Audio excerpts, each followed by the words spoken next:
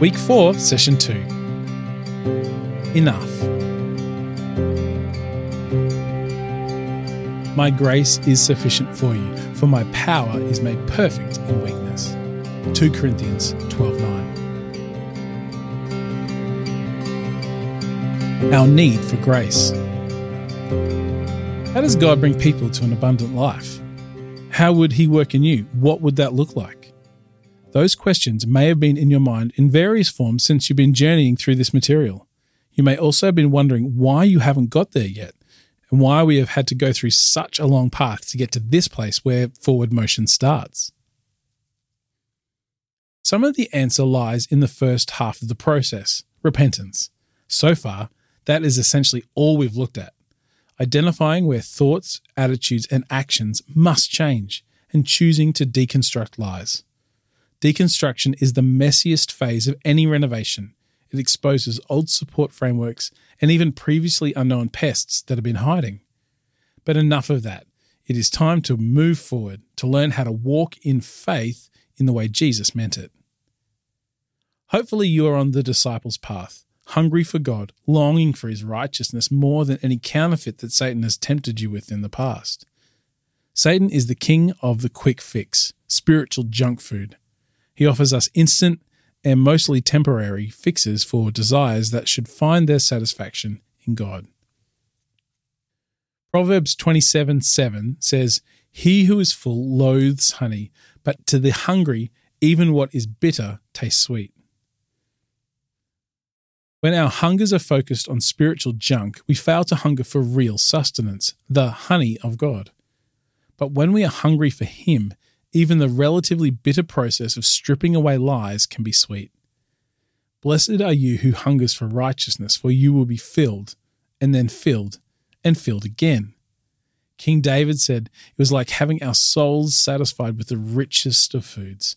Paul taught that the experience of God's love is to be filled with the fullness of God Himself. The cultivation of that hunger is part of our responsibility. God doesn't invade your will. He doesn't impose Himself on you, but He does continually invite you to come to Him. He does long for you to become closer to Him in order that you can find abundant life. Hebrews 11:6 says that He rewards those who earnestly seek Him. He will walk with us if we consciously choose to keep in step with Him. We step, He empowers. He guides, we listen. He moves, we follow. Theologians liken it to a dance where two people are intertwined and even move as one. God has the lead. He has the strength. We just keep in step. In the Message version of Matthew 11, verse 28, Jesus says, "Walk with me, work with me. Learn the unforced rhythms of grace." Grace has a rhythm. It is natural, seasonal, and unhurried. Empower, then rest. Extend, then recreate. Grace has power and provision. The first element of an environment of growth is grace, because without it, we can't do anything. Yet grace still works within the cosmic dance. Grace doesn't work in isolation. We must learn to be receivers and embracers of the many facets of grace. Grace is more than forgiveness, although forgiveness is a form of grace. Grace is more than God's favor or spiritual riches, though they too are a form of grace. Grace was not a word invented by the New Testament writers, though they used it to describe this dynamic of our dance with God. In their day, grace was a term used to describe an external influence that brought about change within. It was receiving something you previously did not have nor could provide for yourself and appropriating it in a way that brought change to the receiver. Some call grace God's empowering presence, His power to equip, to cover, to compensate, to grow, and to influence. That may shed light on why the word is used in so many settings in the New Testament. His forgiveness and mercy come through grace, and they bring about a change in our heart. As we know, it's God's kindness that leads us to repentance, and the powerful gifts of the Holy Spirit are called grace gifts. They are God's manifest power working through us to bring about edification to the body and witness to the world. They are a form of grace. God pours His grace into hands that are open and hearts that are sincerely hungry.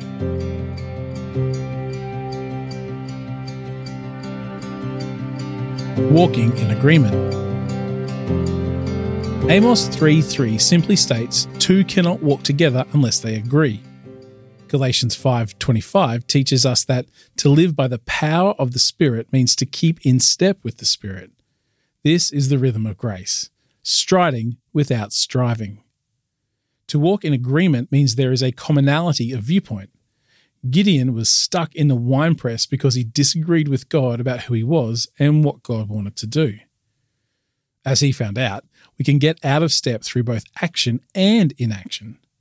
Doing nothing can be doing something wrong if God is looking for an active partner. 1 Thessalonians 5:19 says, "We quench the work of God's Spirit by neglecting his prophetic words." You can begin to see how a passive approach to spirituality, where our attitude is one that waits for God to initiate transformation, blaming a misguided view of predestination or God's sovereignty, that is an abdication of our role as sons and daughters of God.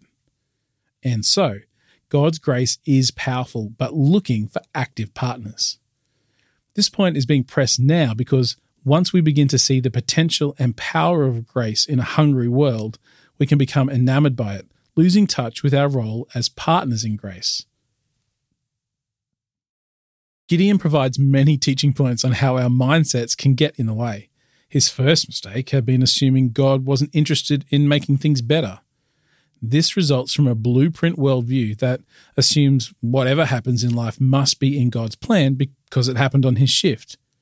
The logic is, God didn't intervene, so he must have wanted it that way.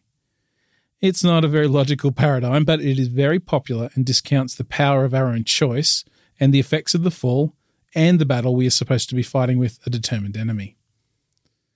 To take it to its natural conclusion, if everything that happens is what God wants, then you don't have the power to choose anything. But that's not consistent with Scripture, where he has said clearly what his will is, morally and directionally. Yet you and I routinely contradict God's purposes for our lives. Could that be what God wants? Not if he has instructed us in the opposite. We need to differentiate between what is God's will, that which is the realm of the Father and beyond our understanding, and what God wants, which he has exemplified in the life of Jesus, which he has taught us in Scripture and empowers us to do through the Holy Spirit. The Christian life is one that is committed to living out what God wants and leaving the unfathomable mysteries of his will to the Father. Our limited minds can't grasp the ways of God fully. Gideon thought God had abandoned Israel, that his love was fickle. But God is love. It is not something he turns on and off, choosing to love sometimes and not others. Love is God's very nature, and it's impossible for him not to love you, and extravagantly at that. Our view of that becomes distorted when we view circumstances through these murky lenses. We lose faith in his character because we think he let us down. Why didn't he intervene to prevent a young child losing their parent? Why did he let the young married lose their job and then their house? Why do 1,000 other things happen every day just like they always have? The presumptions there are twofold. Firstly, that it is God's fault that it happened, and secondly, that God's best provision is always circumstantial. Reflect for a moment on Jesus' statement in John 16:33. As he was pre-warning the disciples that a season of trial was on its way. He said, "I have told you these things so that in me you may have peace. In this world you'll have trouble, but take heart, I have overcome the world." The corrupted world and the prince thereof are the bringers of trouble. God's desire for the disciples, and for us still, is that we live in the Genesis 1 level shalom peace, no matter what the circumstance. Circumstantial hardship was coming for Jesus when he said these words, and Jesus knew it. He didn't like it or want it, but it was coming anyway. And yet, his will could still be fulfilled. The kingdom is found firstly in our hearts. God's peace is not reliant on visible outcomes, but it always overcomes. It is not circumstantial, it is foundational, underlying and underpinning.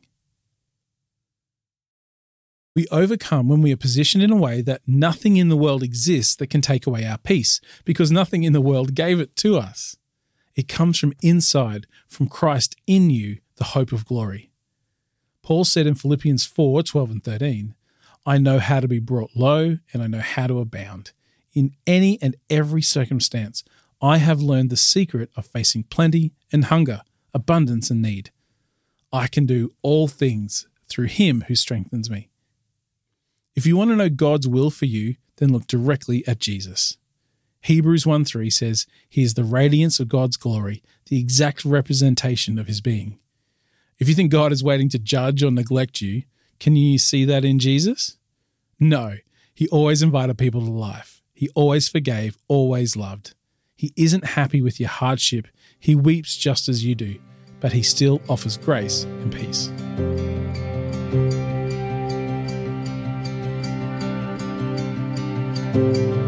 Empowering presence.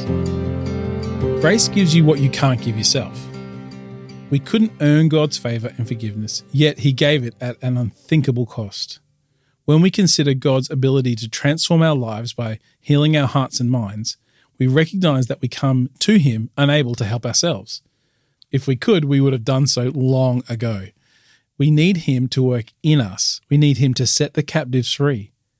Part of the command to go in the strength we have, in this context, is to turn to him daily, agreeing that he loves us, agreeing that we are valuable to him, agreeing to see things his way, to open our hands and hearts to receive. It is not much work really, but it positions us through agreement. A participant of this course once commented, I have been waiting for most of my life for God to change these difficult people around me so I could love them. But once I realized that God loved them, it was my responsibility to love regardless of what they did to me. I found an unreasonable love I couldn't explain. That is what grace can look like. God gives us the power to do his will in his way when we set our minds in that direction. God knows we would like circumstances to change for the better, and there is a battle for all Christians to fight in passionately inviting his intervention in powerful ways. But while that battle is raging, there is a victory that has already been won, a prize that is available to be taken. That is the ability to live in overcoming peace. The Apostle Paul came to realize this. He was suffering under what he called a messenger of Satan, a thorn in his flesh. It is possibly a case of blindness or some other ailment that he attributed to the evil one. In 2 Corinthians 12, we see that he prayed for God to intervene. But in that instance, or for that period, God needed this writer of theology to live out the victory within, to find freedom despite Satan, to overcome the world. God's reply was to provide his empowering presence to enable him to break through. God said, my grace is sufficient for you, for my power is made perfect in weakness. 2 Corinthians 12:9. In other words, the fact that you are weak right now will demonstrate all the clearer that the joy and peace you receive is not reliant on the world or what it can dish out. The word sufficient there meant perfect fit. It was a term used for the large plugs soldiers would put into a city wall that had been breached by an enemy. It had to fit snugly, going into each jagged corner, meeting every need, otherwise it was incomplete and offering opportunity for new attack. God's grace for you is a perfect fit. It is sufficient. It is just what you need to find life in the midst of a battle that can't be seen nor fully understood. What's at stake in your own battle is more than your personal comfort, although we all want things to be more comfortable. What's at stake is the answer to a cosmic question that has been resounding since Satan was cast out of heaven. Is God enough? Is God enough on his own without life going to our plan? Satan says no.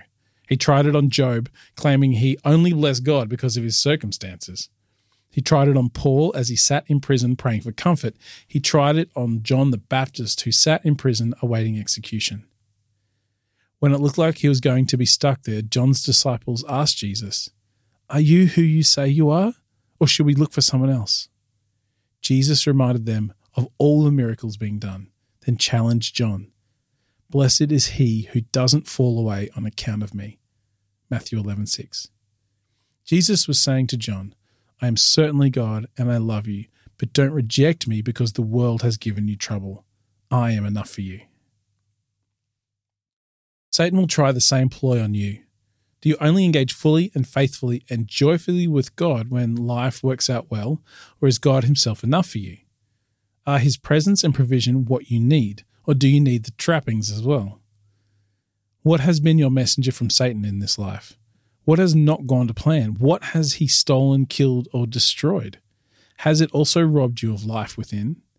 Well, it is time to take it back. It is not too late. Life is on offer, and life can be grasped. God's grace is sufficient, and it is there for you now to grab hold of more and more.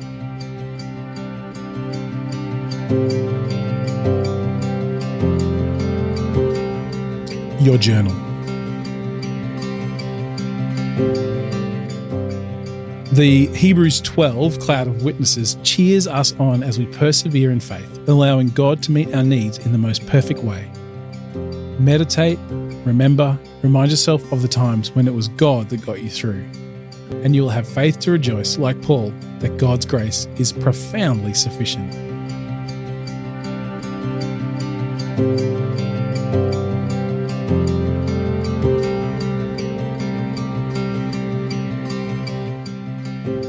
Is God enough for you? Where, when, and how has he proven to be sufficient?